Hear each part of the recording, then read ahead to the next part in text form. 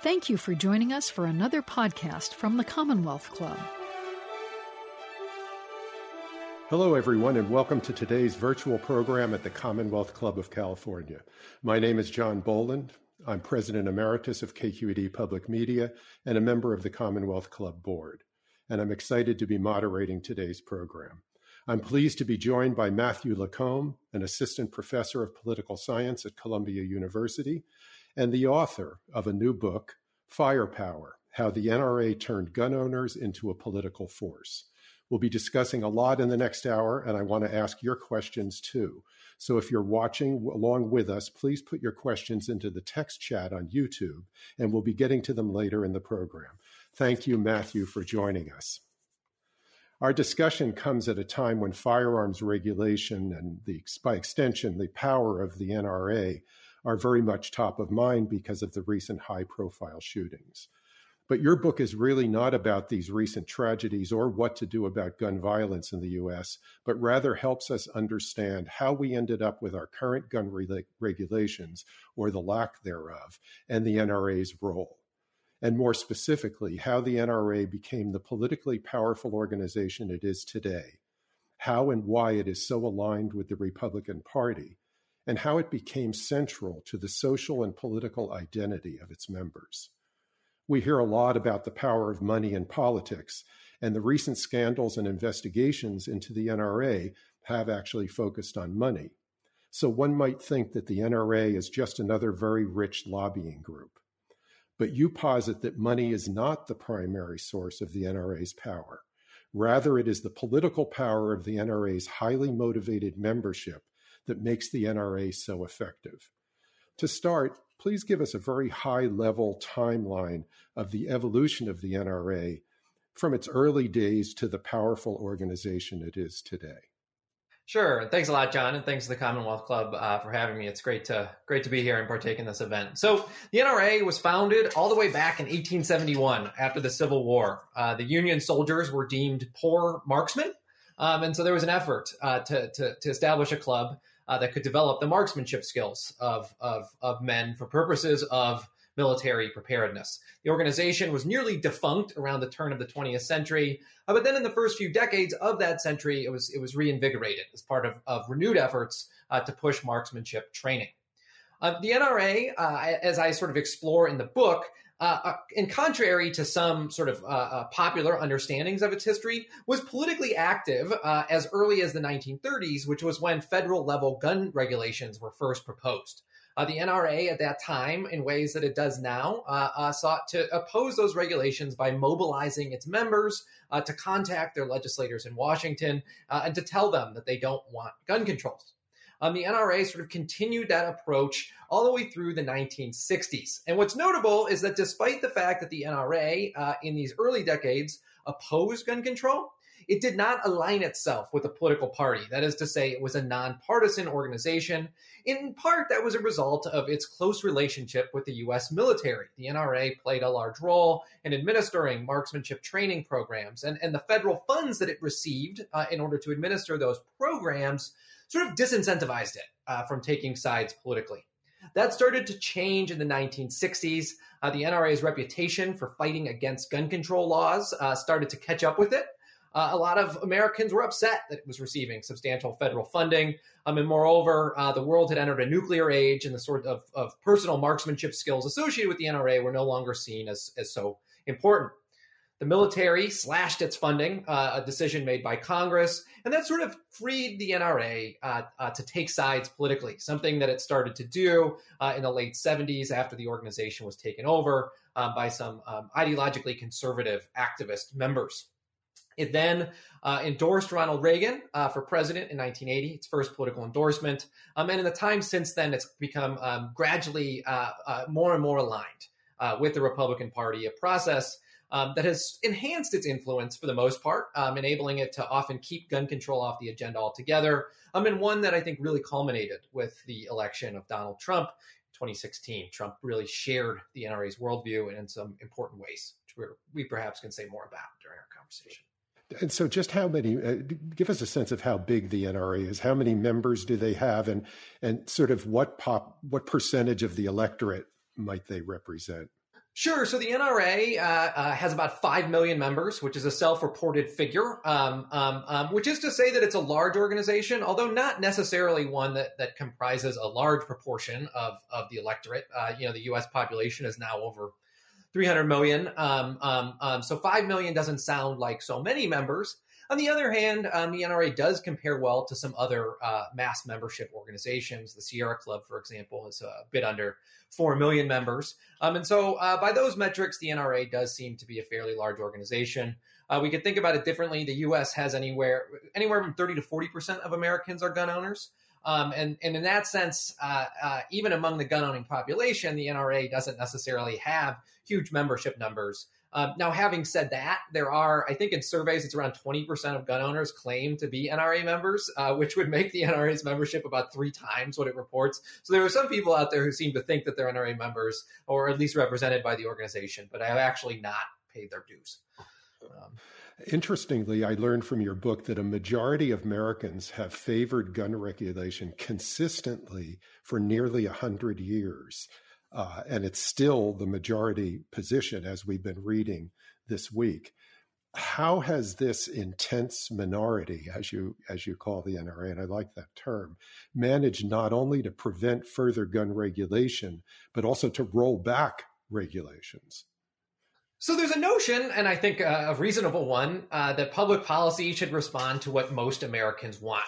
But if you think about this from the perspective of politicians who are looking to win elections, I think they often think in terms of which issue stances, which actions are going to earn them votes and which are going to lose them votes. So although the NRA's sort of gun rights supporting population, that is to say the minority of Americans who support gun control, even though they don't comprise a majority of the country, many of them are willing to base their vote solely on this issue. And as a result, I think a lot of legislators historically have thought that supporting gun control, despite its popularity, probably won't bring many votes to them, but doing so could lose them a substantial number of votes. The other really fascinating thing is that when gun control laws are proposed, it's often been the case historically that many more opponents of gun control contact their members of Congress than supporters of gun control, almost 20 to 1 sometimes, with letters coming in to members of Congress opposing new gun laws versus supporting them. And as a result, there's evidence that legislators actually misperceive public opinion on the issue among their constituents and actually think that their constituents are much more opposed to gun control than they actually are, as revealed in surveys. And I think that's a result of the sort of imbalanced levels of political participation that have been associated with the issue historically.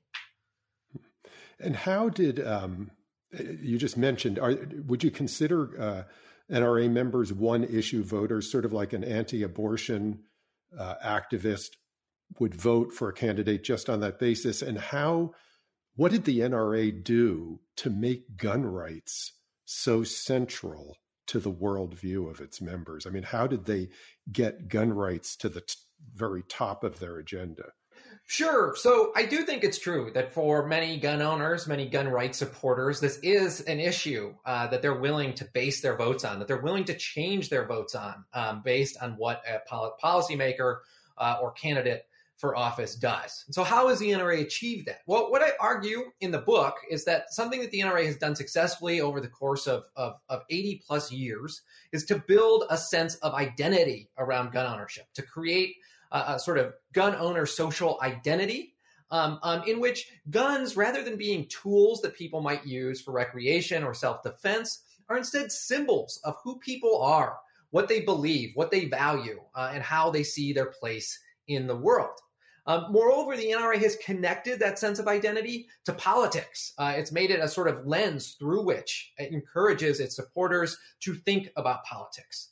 And so with that politicized sense of identity in existence, the NRA is then able to mobilize its supporters by portraying the identity as under threat, by saying that its opponents and gun control supporters more broadly are seeking to harm that identity, to harm who people are. And so rather than viewing proposed gun regulations as something that might be kind of a pain in the butt, instead, it's often interpreted as an attack on who some gun owners are as individuals and as an attack on their values. And that sort of identity threat is the sort of thing that social psychologists tell us is very likely to spur mobilization. So in short, the NRA has built this sense of identity around gun ownership, and then it portrays that identity as threatened, which leads to widespread mobilization on behalf of its gun rights agenda. So how did and obviously this is a percentage of gun owners. There are gun owners who favor gun safety regulation. So you have this group identity, but how did they pull this off? In other words, what did they say to people that would convince them that I am a gun owner, that's what I am, and I'm being attacked, and therefore I'm reacting? Sure. So there are a few steps in that process. And I'm glad you said, by the way, that this is a sort of proportion of gun owners and not necessarily all gun owners. I think that we should distinguish between individuals who own guns and individuals who sort of socially and politically identify as such. There are people out there for whom the guns that they own are not an important lens through which they view politics. But what we're really talking about here are the individuals who do that, who do see guns as sort of representative symbolically of a broader political outlook. So how did the NRA create, disseminate, and sort of use that identity over time? Well, one thing it did was it started to associate gun ownership with a certain set of positive characteristics. It told gun owners that they are patriotic, law-abiding citizens who are self-sufficient, who are responsible, who want to uphold the American tradition. And they associated the opponents of gun rights, gun control supporters, with a number of negative characteristics. They are un-American. They're seen as, in different historical periods, as either collectivists, socialists, communists. They don't believe in the American tradition. They don't want to be self-sufficient. They're sort of elitists from big cities who don't understand what it's like to be an average American. The NRA did that through two distinct routes. So what I really focus a lot on in the book is how the NRA did this through its membership publications. So I collected 80 years of the NRA's magazine, and then I analyzed it in a number of different ways. And I looked at the sort of frequency with which the NRA described its members using these positive terms and described its opponents using these negative terms. But the NRA, importantly, also does this through its firearms-related programming, which is really popular. So owning guns, using guns, learning about guns is an activity. It's something that people do in real life. And so the NRA, above and beyond being this political organization, is also this organization that provides a lot of firearms-related programs and services. Those programs and services are seemingly apolitical, but when you dig into the materials that the NRA uses as part of those programs, sort of what they say to people who are taking part in them, it becomes clear that it's actually a really important route through which it can disseminate that identity. So people buy a gun for whatever reason. They take these classes, which the NRA is the sort of primary provider of. And through those programs, they come to adopt a certain view on what it means to be a gun owner. And then beyond that, what the NRA has done is when it discusses gun control, and this is how it connects the identity to politics. So when it discusses gun control, rather than saying you should oppose law X because it contains some technical flaws that will prevent it from being successful at reducing gun violence, instead it says that proposed law X is an attack on who we are and what we believe in. So it frames, in other words, its opposition to gun control in identity terms, rather than relying on sort of wonky statistics or technical arguments about why gun owners should oppose gun control. So it really emphasizes the sort of negative impacts that gun control has on gun owner identity.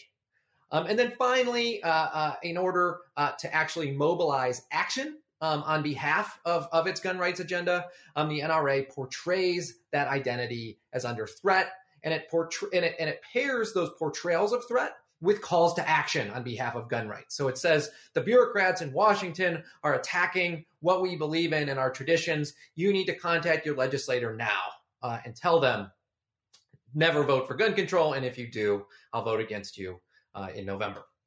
So that's the sort of high-level overview of how that process sort of plays out. And I'm guessing it's a percentage. In other words, a lot of Americans own guns, and I'm sure a lot of Americans who own guns take safety training and target training and other kinds of services that the NRA offers in addition to the political work. But I'm guessing that only a certain percentage of the folks who use NRA services actually end up responding favorably to this call to action that become part of the group identity. Is there anything about the NRA members who identify as gun owners and are politically active that predisposes them? Are there particular characteristics of the core NRA members?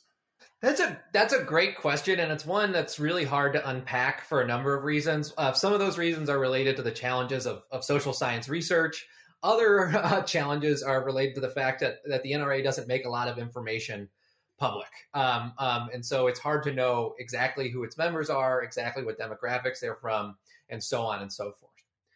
But as far as we can tell, the NRA sort of core members, those members who will respond to those calls to action, tend to not just hold the gun owner identity, but they also tend to hold a number of other identities associated, at least in contemporary politics, with conservatism and the Republican Party. So a lot of these sort of core politically active members are statistically more likely to be Republicans. They're statistically more likely to be conservatives, which isn't quite the same thing. They're statistically more likely to be from rural areas. Interestingly, to me, they're statistically more likely to be evangelical Christians and to hold a sort of a religious worldview in which they want Christianity to play an important role in civic life. They're more likely to be white men. And so on and so forth. So it's a lot of the sort of demographics associated with contemporary conservatism and the Republican Party. And the last thing I want to note related to that question is that it's true. There are lots of Americans who own guns who don't join the NRA, who maybe do join the NRA, but don't really care for its politics.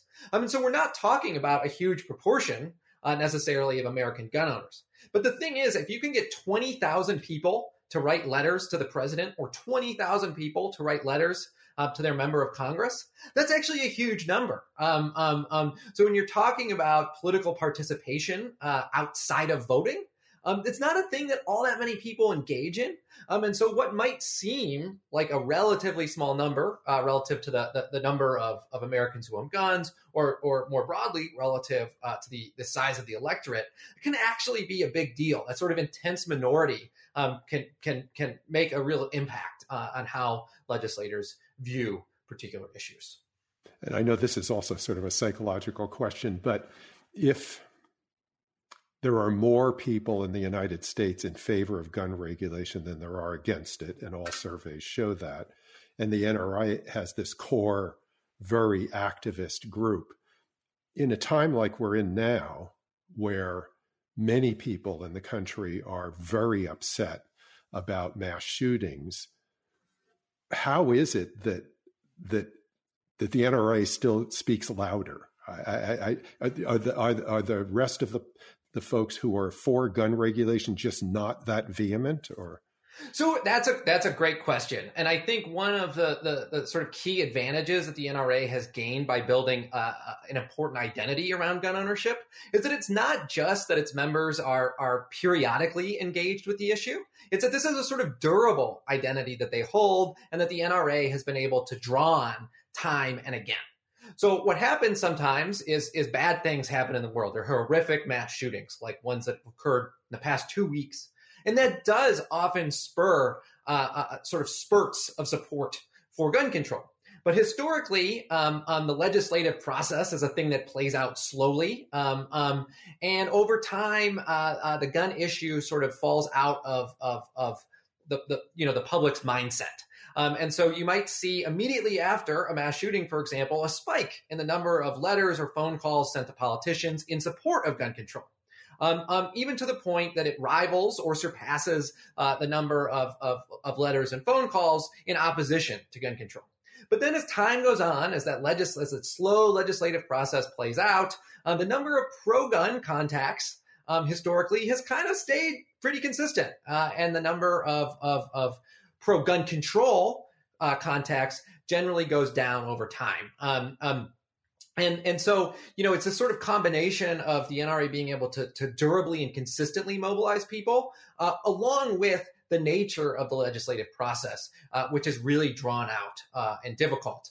And so I think one of the things that would be a sign of progress for the gun safety advocacy side, and one that I would argue we have seen in recent years, is a creation of a sort of grassroots infrastructure that can apply that same sort of consistent and durable pressure.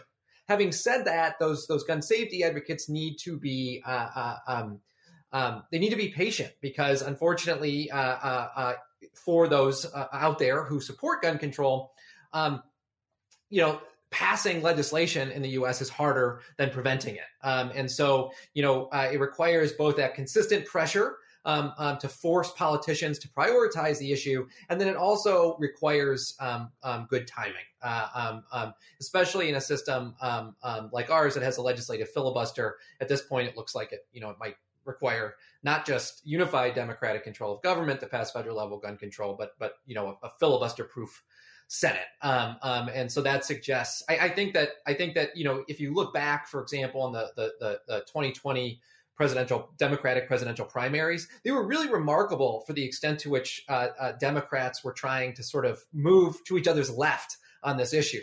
You don't have to go that far back in time to see Democrats trying to sort of avoid talking about gun control. So the fact that you had Democrats sort of trying to outflank each other in terms of their support of gun control when they were seeking the nomination, I think signals real progress for gun safety advocates.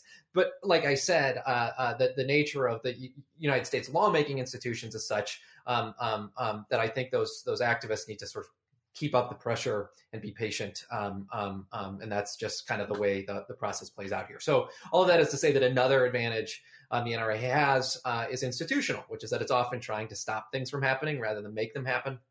And so that means that now that it's sort of aligned itself with the political party, it can often kill gun control if its GOP allies control either chamber of Congress or the White House. And it's an interesting juxtaposition right now that there were two bills to come out of the House related to gun control, not extreme bills really, but improvements, and then these shootings happen. And I don't know that those two factors have been in such close proximity in the past. What does the NRA do in times like this? In other words, when mass shootings are top of mind and people are quite upset, does the NRA just go quiet, or do they commiserate, or do they activate their members? How do they react when things are very hot for them?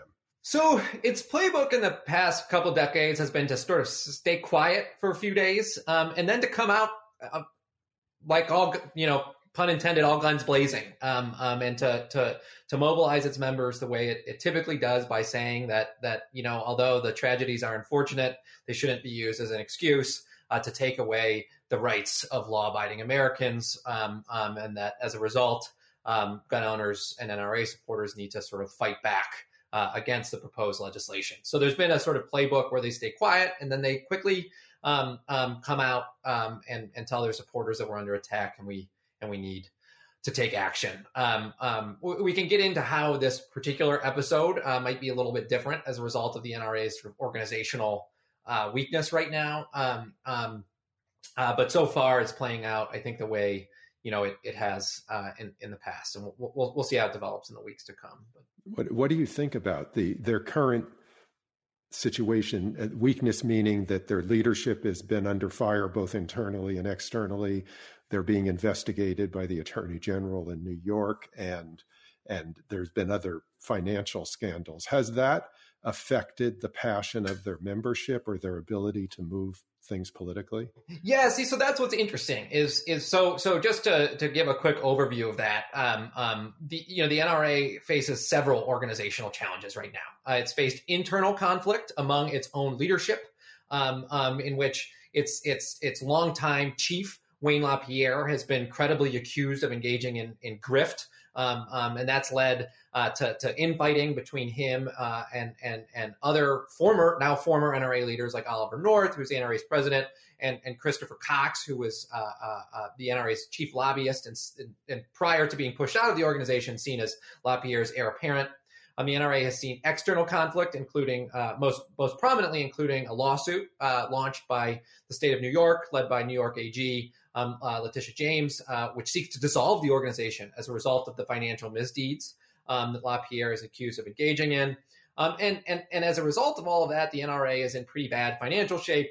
And it declared bankruptcy earlier this year. It's unclear the extent to which that bankruptcy is a sort of genuine need for the organization right now versus a sort of tactic as a way to try and get out of the lawsuit that New York launched. I think there's a chance that the NRA is trying to employ a maneuver in which it uses the bankruptcy to sort of dissolve itself in the state of New York, where its nonprofit charter is located, and then to reestablish in Texas shortly thereafter. I'm not an accountant or a lawyer. I can't speak to whether that will work. The best folks I've talked to seem to be skeptical that it'll work, but I think there's a chance that it's a tactic.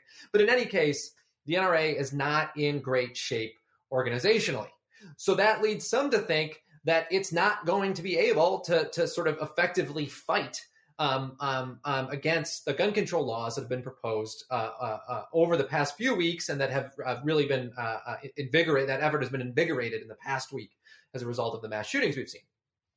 The thing is, however, that to the extent that the NRA has sort of thrived politically as a result of having this politically dedicated, very politically active membership base, it doesn't necessarily need a lot of money to effectively fight back against proposed regulations. And moreover, at this point in time, having cultivated that mass level base, even if the NRA were to go away, there would still be lots and lots of gun rights supporters out there who will fight hard against proposed legislation. So I think if the NRA is unable to come back from its current challenges, then I think things will change in the midterm and the long term. But in the short term, I think that the NRA has already laid groundwork that can be used to fight gun control, even when it's in a moment of organizational weakness. So I think the sorts of changes that might be seen in the gun debate as a result of the NRA's potential demise will take a little while to show up. People don't adopt important political identities and then sort of lose them overnight just because organizations they joined are faltering.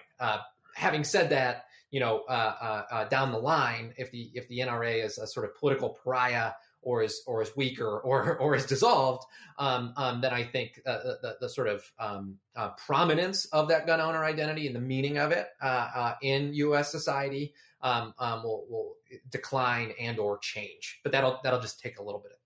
Mm-hmm. I'm going to slip in an audience question here because it relates and it's kind of interesting. How much does the personality of Wayne LaPierre play into how the NRA operates? Because he's been in charge for a while, and I don't know how long, so maybe you can tell us how he's changed the organization. Yeah, that's a great question too. So LaPierre originally joined as a lobbyist in the 80s, and he's been in charge of the organization since the early 90s. So at this point, he's its longest running chief. In some ways, I think that the organization's approach to politics has been somewhat constant before and after. He took over, sort of on a high level, this emphasis on identity-based mobilization, this emphasis on building relationships with Republican politicians. These are things that predate him. On the other hand, the tone of the NRA's approach to politics and sort of its position on the ideological spectrum has gone much further right and become much more hard line in the LaPierre years. It's really the LaPierre years in which the NRA went from being an organization mostly concerned about gun rights and that is sort of generally aligned with conservative and Republican politicians to one that is sort of at the right fringe, I think we could say fairly, of the Republican Party. And so it was really during the LaPierre years that this sort of political worldview that ends up looking a lot like Trumpism starts to be developed. Now, having said that, I'm not sure that it's necessarily a matter of LaPierre's personality per se. That is to say that I think that this was a product of political strategizing, and also the NRA's work with a PR firm called Ackerman McQueen, who LaPierre brought on board, but who the NRA is now in a lawsuit with. But Ackerman McQueen was for a long time sort of synonymous with the NRA's approach to public relations until the messy divorce between LaPierre and Ackerman McQueen in recent years.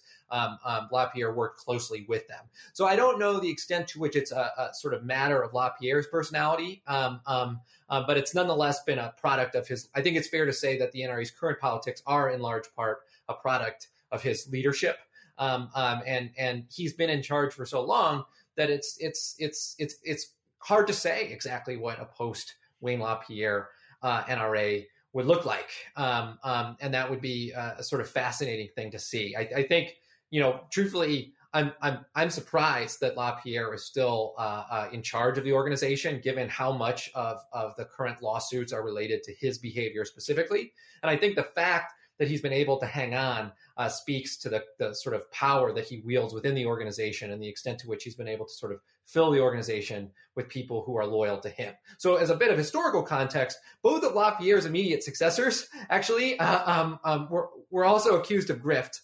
But in both cases, they were pushed out of the organization, which has not happened in the LaPierre case. Yeah, I was going to ask about that. Has he not, given that he's lived very lavishly, according to all the reports, and really utilized the NRA to do so, and I'm sure a lot of his members don't live that lavishly.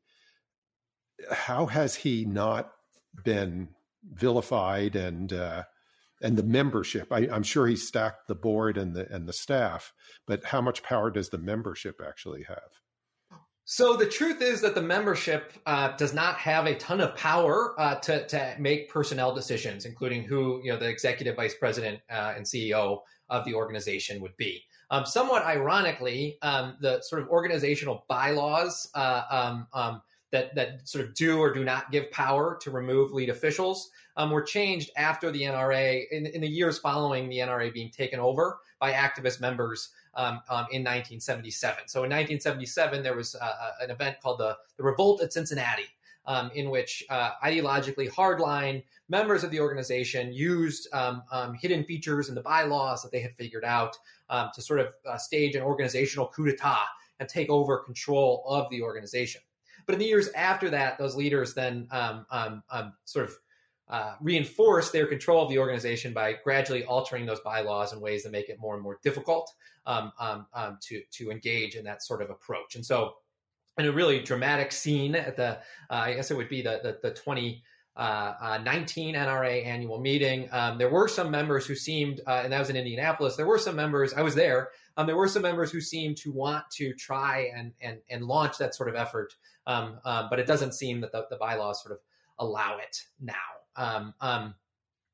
So anyway, does that get at your question, John? I started rambling, and I'm not sure that I actually got it. And also, what role does Oliver North play? In other words, it sounds like the executive vice president is the most powerful person in the organization. Yes. The president of the NRA is more of a figurehead role, typically an unpaid one, and one that helps with public relations and fundraising. So historically, this has either been firearm manufacturer executives who are good at sort of hobnobbing that side of the business and raising money for the organization that way. Or in other times, it's been heroic conservative figures. So most prominently Charlton Heston, but then Oliver North was also an NRA president in that mold, who I think the organization looked to inspire a certain image for the organization. What happened in North's case, though, is that rather than being satisfied with that sort of figurehead role, North wanted to exert some real control over the organization. And as far as we know, it appeared that he sort of tried to blackmail LaPierre. But LaPierre won that battle in rather dramatic fashion during that meeting in Indianapolis. And then the day after LaPierre sort of pushed North out following North's blackmail attempt, the leadership came out onto the stage in Indianapolis, and they still had a chair and a placard set up for North with a placard with his name on it, but there was no North, and it was a dramatic scene. So anyway, but to go back to your question, John, about how has LaPierre sort of avoided vilification, given the sort of lavish lifestyle that we now know he lives, and the ways in which that sort of clashes with the popular image that the NRA portrays of gun owners. So I think two things. I think one, for a long time, it was pretty unknown. I don't think folks realized that LaPierre was living that sort of life. And two, I think for a long time, the organization was growing such that I don't think there was a lot of concern about how LaPierre was spending money, because the organization as a whole was doing well. So I think it was once sort of financial crunch started, all of a sudden there was a more introspection in the organization to see where money was going, and all of a sudden LaPierre's lifestyle didn't look so good. And I do think in the time since those revelations have come out, there are a lot of NRA members who are rather critical of LaPierre and might prefer that he leave the organization. And the organization, is hard to say exactly, but my sense is that it has lost some members who are sort of fed up with current leadership and would like to see it replaced. So it's sort of complex intra-community politicking, some of which only will come out historically. But anyway.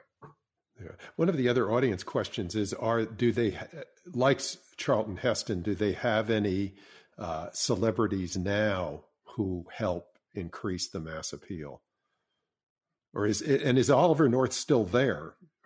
No, Oliver North is gone. Oliver North is very much gone. After his attempt to sort of push LaPierre out, he is now very much out of the organization. The NRA still has some celebrity friends, but it's lost some also in recent years as it's sort of become a more controversial. It was already a controversial organization, but I think it's fair to say it's become more controversial, especially as these lawsuits have unfolded. So I believe Tom Selleck, for example, was a board member for a long time, but he's left. And I think he made a statement saying that he just didn't have time anymore, but that's probably not why he chose to leave. There's still the sort of Ted Nugent, I think is still on board. But to answer the question, I don't think there's anyone quite like Charlton Heston anymore out there who's on board with the organization. I think some of the folks that the organization has used as figureheads in more recent years are more controversial than Heston types. Dana Loesch, for example, is no longer with the organization for complicated reasons, but she was sort of a hardline firebrand, and I think the NRA decided to go more in that direction than in the direction of having this sort of more hopeful and inspiring image of the sort that Heston gave off. Having said that, the NRA still uses, even though he's passed away a long time ago, the NRA still uses video clips of Heston at a lot of its events and as parts of its appeals, which I think is really sort of fascinating. Yeah, interesting. See, looking back, I remember when I started my journalism career, which was back in the middle of the 20th century, there were progressive Republicans, there were conservative Democrats, and there were NRA members represented in both parties. How did that change to become just a conservative issue, just a Republican issue? How did the NRA evolve to be partisan as opposed to nonpartisan?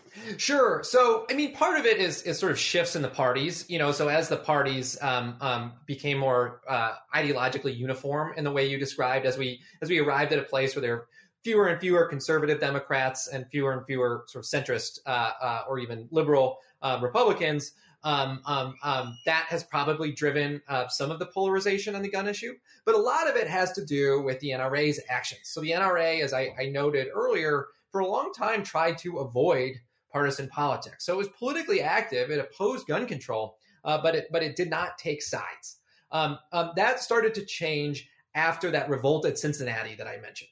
So the sort of hardline activist leaders who seized control of the organization at the revolt at Cincinnati in 1977 were generally sort of aligned with, and there was some overlap with an insurgent conservative movement called the New Right.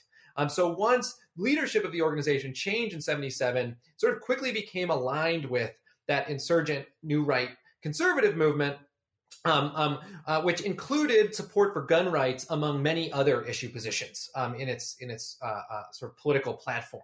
The new right then came to gradually define or redefine the Republican Party, most notably with Reagan's election in 1980. Although there was, historically there was a little bit of battling between the new right and Reagan. In general, Reagan was sort of a rival of the new right in the highest office in the land.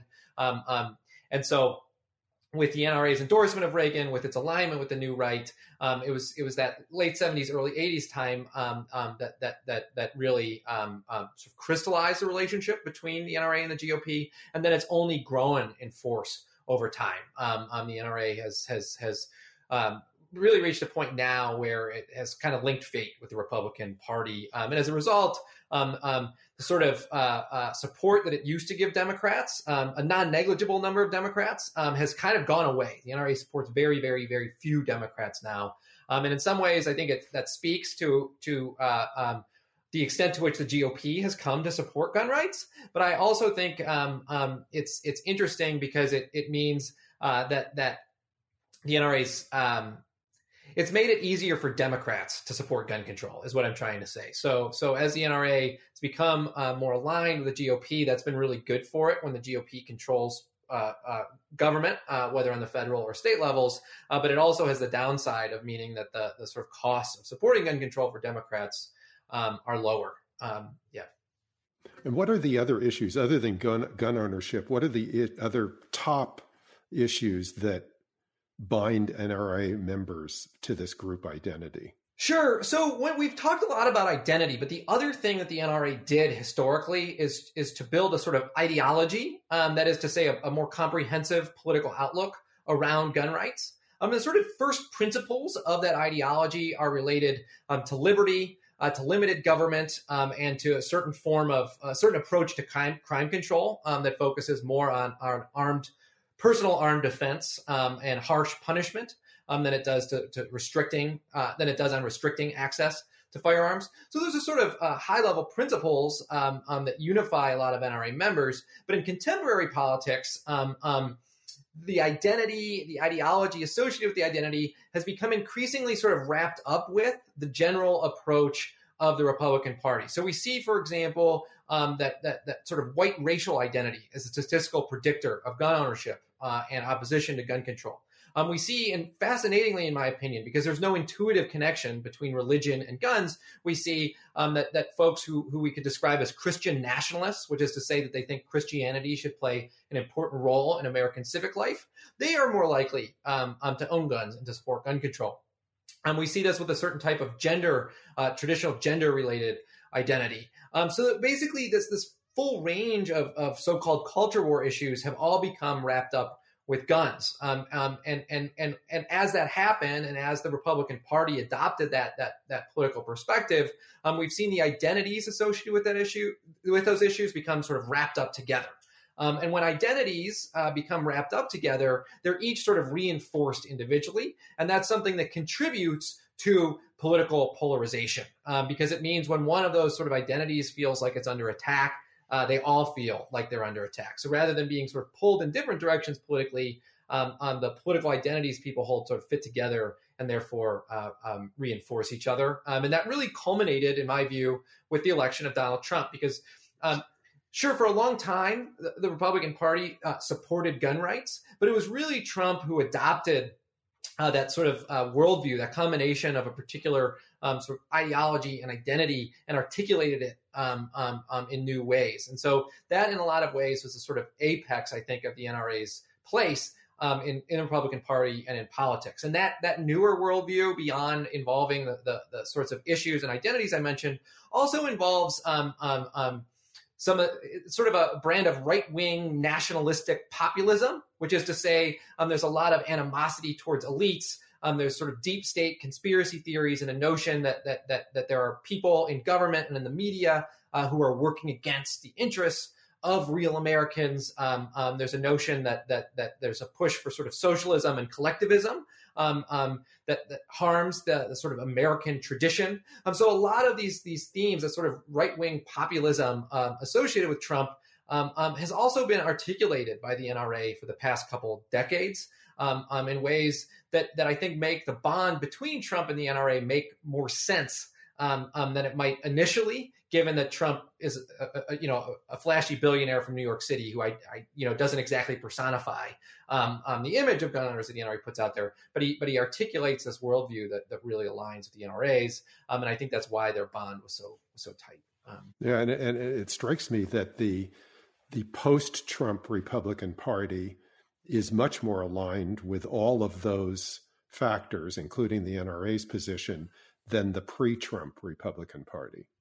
Right, which speaks, I think, to a pretty great extent to Trump's impact on the party and his ability to reshape the party in only 4 years as president. And so, something that I think is really interesting and that we should keep an eye on is whether we see shifts in the Republican Party following the Trump presidency. I do think you're right that to a pretty great extent, Trump was able to remake the Republican Party in his image, but there's still some pretty prominent GOP leaders, including, for example, Mitch McConnell, who have signaled rather explicitly that they'd like to see the party pivot away from Trumpism.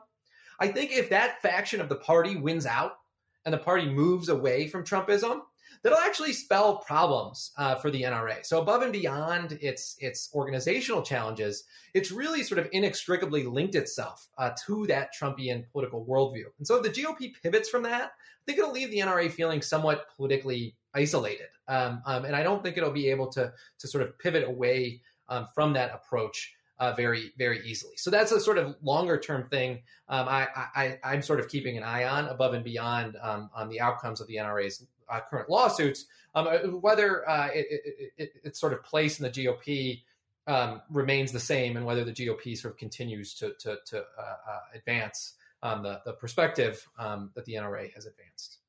And what I would wonder in that is, obviously, the NRA has considerable influence on the GOP. And should things change, does the Republican Party have much power over the NRA, or is it just in the other direction?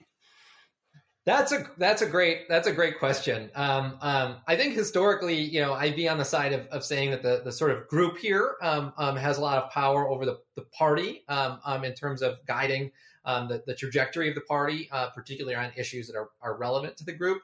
But it's possible now that fate is closely enough linked that Republican policymakers could exert pressure on the NRA to try and get it to change. The other thing that could happen is that new voices could emerge from within the gun rights movement and sort of claim to speak on behalf of people who socially identify as gun owners.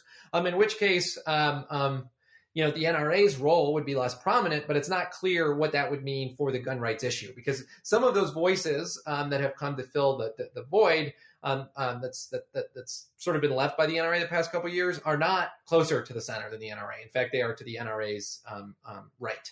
And on the one hand,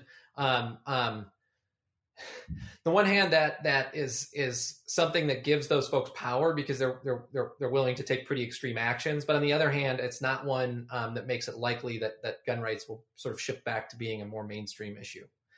So this is an interesting period in a lot of ways.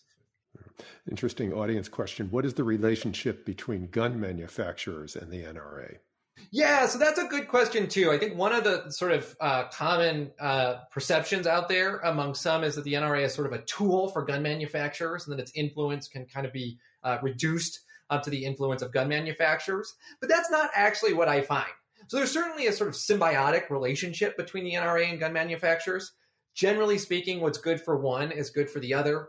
Gun manufacturers are happy to have a group advocating on behalf of gun ownership more broadly. And the NRA, of course, as any organization, is happy to get contributions from a commercial industry. Having said that, historically, there have been conflicts sometimes between the NRA and gun manufacturers, because sometimes it's in gun manufacturers' interest to work with government in ways that could sort of reduce pressure on them without actually reducing gun sales. So, for example, in the 90s, there was an effort that Smith & Wesson was involved in to work with the Clinton administration to promote child safety locks on guns. The NRA got really mad about that. It led a boycott against Smith & Wesson, and Smith & Wesson's sales declined 40%, which to me suggests that although there's a symbiotic relationship there, when conflict does occur, I think the NRA has historically at least had more power over gun manufacturers than gun manufacturers have over it. And so I think part of the story there is related to gun manufacturing. And I would also note that I think in terms of sort of spreading the identity that we've talked about that's associated with gun ownership, in terms of disseminating that to people, I think the fact that gun manufacturers advertise and are happy to sort of play on those themes is something that has also helped the NRA. But I'm hesitant to sort of reduce the NRA's influence to its relationship with gun manufacturers.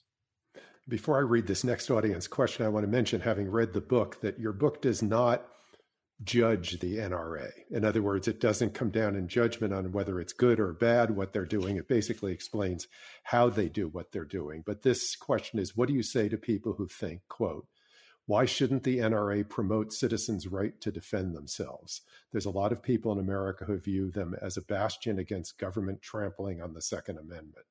So I would say that yeah, like you said, I'm not really arguing against the NRA in the book. So I don't have anything directly to say to those folks. I mean, one thing I guess I will say, even though I've tried to take this objective stance, is that I think that there are times when the perceived threat to gun rights is pretty greatly exaggerated. So one thing I've thought about is, if the NRA has mostly exercised power by mobilizing people to participate in politics, is that a bad thing? Because that's what we want in democracy, right? We want people to be active in politics. We want organizations that encourage people to take political action. And so at a really high level, there's this extent to which the NRA, at the very least, we could say is good at democracy. It's good at using mass level behavior to advance its agenda. Where I think, I'm much more skeptical of the NRA's impact on democracy is that it's willing to often exaggerate the threats that people face and that gun rights face. And so sometimes we're talking about legislation that really is not very severe. And so by portraying it as a sort of attack on gun owners as people, I think the NRA is both sort of just being a bit dishonest, but also raising the temperature of politics in ways that are probably a bit unhealthy for democracy. Sometimes groups really face threats. And when those groups face threats, it makes sense, like deep threats. It makes sense for their leadership to alert those they represent to those threats. Other times leadership is willing to really exaggerate the extent to which those threats are real. And I think that that's been the case with the contemporary NRA. The other thing the NRA has done contemporarily is during periods in which gun rights were not really threatened, during periods in which gun control wasn't really on the political agenda, the NRA sort of expanded the scope of the threat. So rather than it being that gun ownership was threatened, it was a sort of broader perspective on politics. It was the threat was sort of socialism, for example. And I think that we might question how good it is for democracy for the sort of stakes of the debate to be portrayed as that high. And so I guess that's one thing I would say. Is I would say, if you support gun rights, then by all means join the NRA and partake in activities to promote gun ownership and to prevent unduly regulations from being placed on it, if that's what you think. But if you're thinking that your way of life is under attack, maybe question the extent to which that's true. Because one thing that's interesting is we'll see a lot of gun owners in surveys say that they support things like expanded background checks. But then majorities of gun owners say that. But then sometimes when those regulations are actually proposed, the debate becomes one that's more about identity than about policy. And so there's a lot of opposition to those policies, even though I think that they're things that people agree on. So when we're driven by identity, we see things as sort of group-based competition, and sometimes that masks the fact that we actually agree on a lot of things. So, I would say to that person, just maybe question that. But I would also say that, there are people, I think, on the left who support gun control, who sometimes do so out of a desire to see the NRA lose and to see gun owners lose. And so, although there might be a lot of merit to supporting gun control, maybe people on that side too should think more in terms of solving things than in terms of wanting to see their opponents lose, even if they really dislike those opponents. This is an audience question. I'm not familiar with the situation they're talking about. It says, can you comment on the role of Russian influence in the NRA as well as gun rights destabilizing Europe and NATO? I cannot speak to the latter issue, which sounds interesting, but is not something I'm an expert on. The Russian question is an interesting one. So, as has been well publicized at this point, there were efforts launched by the Russian government to promote Donald Trump and help Donald Trump in the 2016 election. I think part of those efforts consisted of trying to sort of build inroads into the Republican Party. Given that the NRA is a big part of that Republican coalition, given that the NRA plays an important role in the Republican Party, one route of entry into the GOP for those Russian agents, we now know, was through the NRA. And so I don't know the extent to which the sort of Russian government has had any role. I have no evidence that the Russian government has had any role in sort of guiding the NRA's own approach to politics and the NRA's own behavior. But as part of its attempts to influence the Republican Party, we do know that it sort of worked through the NRA and had some success at infiltrating. That's right. I seem to recall there were Russian operatives who joined the NRA. Right. Maria Butina was, yeah. This is an interesting question. Did you talk to Joshua Powell, former chief of staff at the NRA? His book, Inside the NRA, is a fascinating read. I've not talked to Josh Powell. And I truthfully, I should read the book. I haven't. I was busy finishing this one. I imagine it's a fascinating read. The only thing I'll say, though, is that, when somebody very acrimoniously and publicly leaves an organization, we probably should take their take on that organization with a bit of a grain of salt. So that's all I'll say there. But having not actually read the book, I shouldn't say more than that. This is a good one. Is there a relationship between the NRA and law enforcement? Yes, that's fascinating. So there's a new book out also from Princeton University Press by Jennifer Carlson called Policing the Second Amendment. So I'd recommend that on the sort of general topic. Historically, the relationship between the NRA and law enforcement is a pretty fascinating one because the NRA really wants to have sort of rank and file police officers on board with it. And the NRA also wants to train police officers, which is a function that is historically served. Having said that, sometimes when gun violence has harmed police officers, it's created rifts between the NRA, and particularly between the NRA and police leadership. So historically, the NRA has sort of had to toe the line on sort of recruiting rank and file law enforcement officials, but not going so far as to seemingly promote policies that could harm those officers. So this played out in the 80s, for example, when there was a debate over bullets that could penetrate bulletproof vests. But I would say, at least on the sort of rank and file level, the relationship between the NRA and law enforcement is a fairly strong one currently. I think you talked about this a little bit earlier, but a question is, will bankruptcy really change anything at the NRA? And has it already changed anything? That's a really tough question to say. I think it depends on how the bankruptcy proceedings play out. Like I said earlier, I think that to some extent, the bankruptcy filing seems to be so the NRA was chartered. Just to be clear, the NRA's headquarters is in Fairfax, Virginia, but it was chartered as a nonprofit organization in New York in 1871, and it never moved that charter, even as its physical headquarters moved around.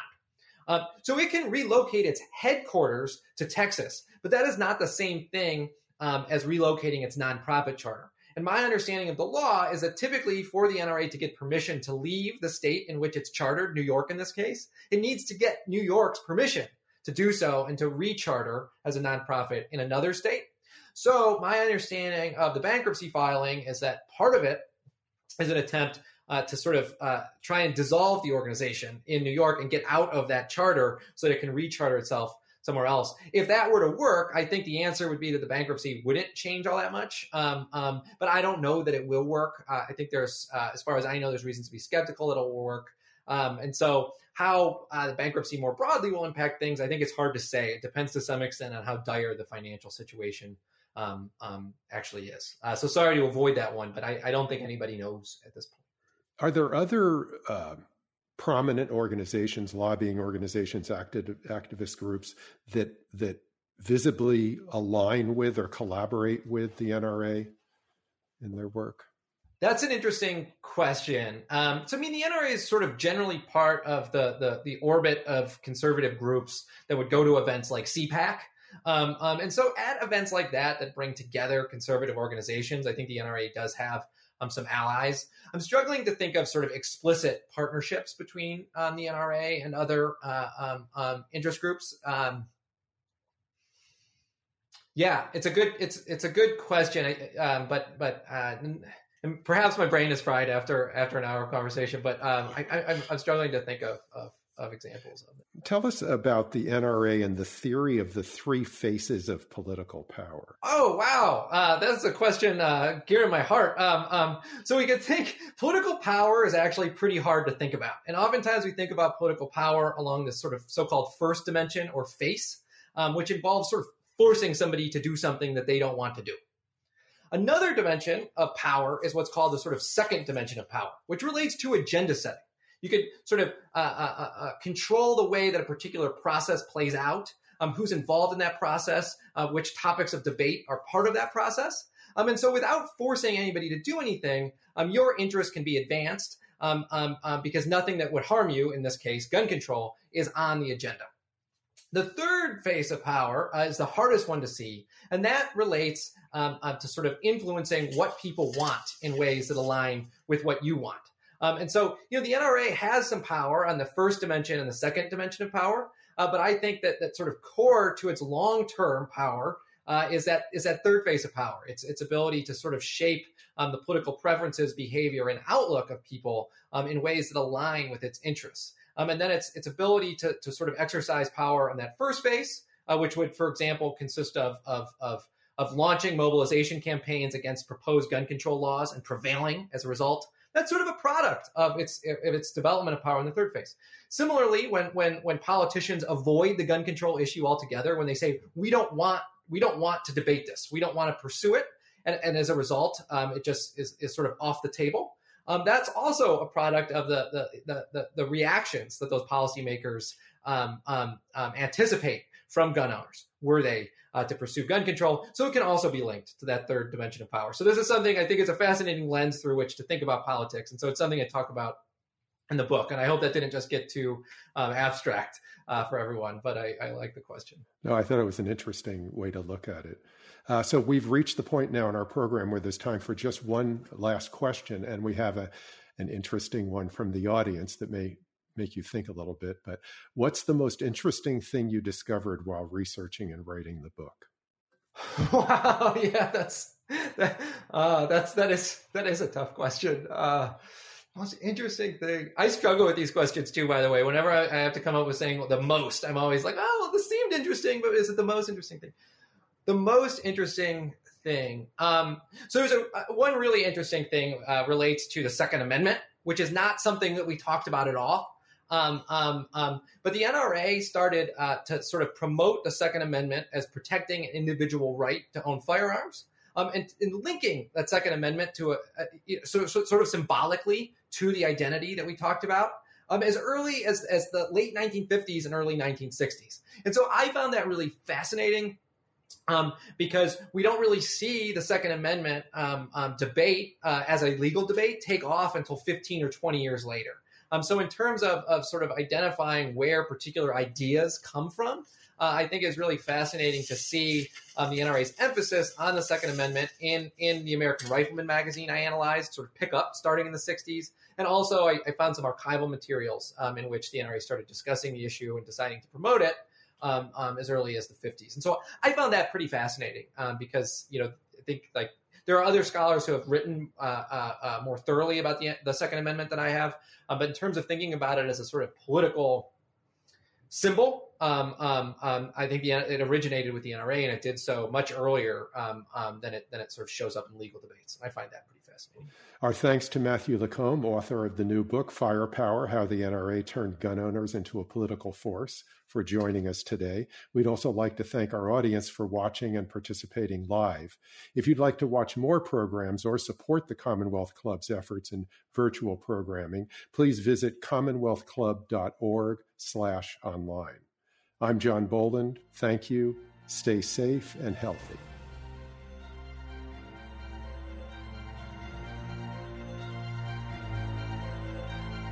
You've been listening to the Commonwealth Club of California. Hear thousands of our podcasts on Apple Podcasts, Google Play, and Stitcher. If you like what you've heard, please consider supporting our work and help us bring 500 programs a year to listeners like you.